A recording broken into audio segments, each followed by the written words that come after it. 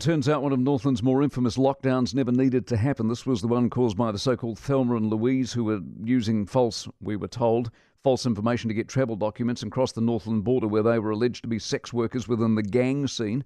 None of it was true. Turns out the Ministry of Social Development issued the travel documents when they shouldn't have, and what's worse, they knew 3 days before the lockdown that a mistake had been made. The Far North Mayor John Carter's with us. John, morning. Good morning, Mike. How are you? Well, thank you. What do you make of that? Mike, it just, excuse my language, pisses you off because it makes you angry.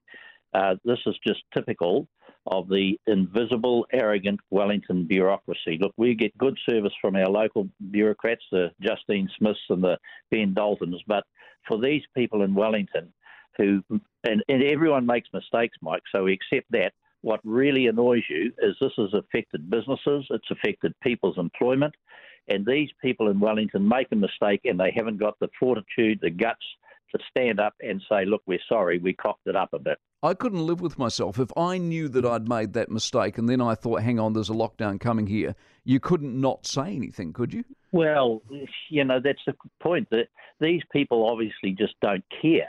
I wonder if they even know where Northland is. We were cut off from Auckland, from New Zealand because of the Auckland border anyway. And then we get this sort of thing happen. We have another 2 weeks lockdown. Why in the world they can't just front up, have the fortitude and the guts to front up and say, sorry, we've made a mistake, folks. We've got to get through it, but we just want you to acknowledge that we didn't get it right. What was the impact of the lockdown? Well, the impact of the lockdown was, as I say, we were going through difficult times because we had the Auckland border, which shut off our tourism, all traffic flows, supplies, all sorts of things, and it impacted really severely on a lot of our businesses. And then to have another 2 weeks put on top of us when we didn't have to meant that businesses were struggled further, people lost their jobs, all that sort of stuff. It just added to the difficulties and the challenges the community was going through, Mike, and it just caused disruption. Who owes you an apology now? Well, I would have thought that the head of the department involved would want to stand up and say, hey, sorry, we didn't get this right. And Northlanders, we apologise to you. We're sorry about it. The interesting thing, Hipkins is not returning anyone's phone calls. The interesting thing is whether they knew at that level or whether the ministry kept it to themselves, because if it went to a cabinet member, i.e. Hipkins or the Prime Minister, then that's an even bigger scandal, isn't it? Well, of course it is, but that's one thing we don't know.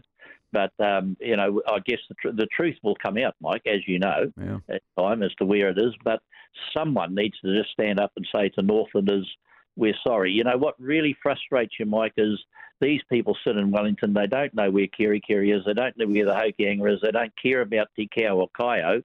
These are Northlanders. These are New Zealanders who deserve better than this. Well said, mate. Appreciate it very much. John Carter, Far North Mayor, with us this morning. Yet another person who wants an inquiry, I'm sure. By the way, and this is more regular, it showed the extraordinary effort extended by the police. The motel owner initially raised it. They said, look, I've got two women here. Are these legit? Police are all over it. Mobile phone tracking, number plate tracking cameras, information obtained from banks to try and track down the women, enormous police resource, including some of the most experienced organised crime detectives in the country.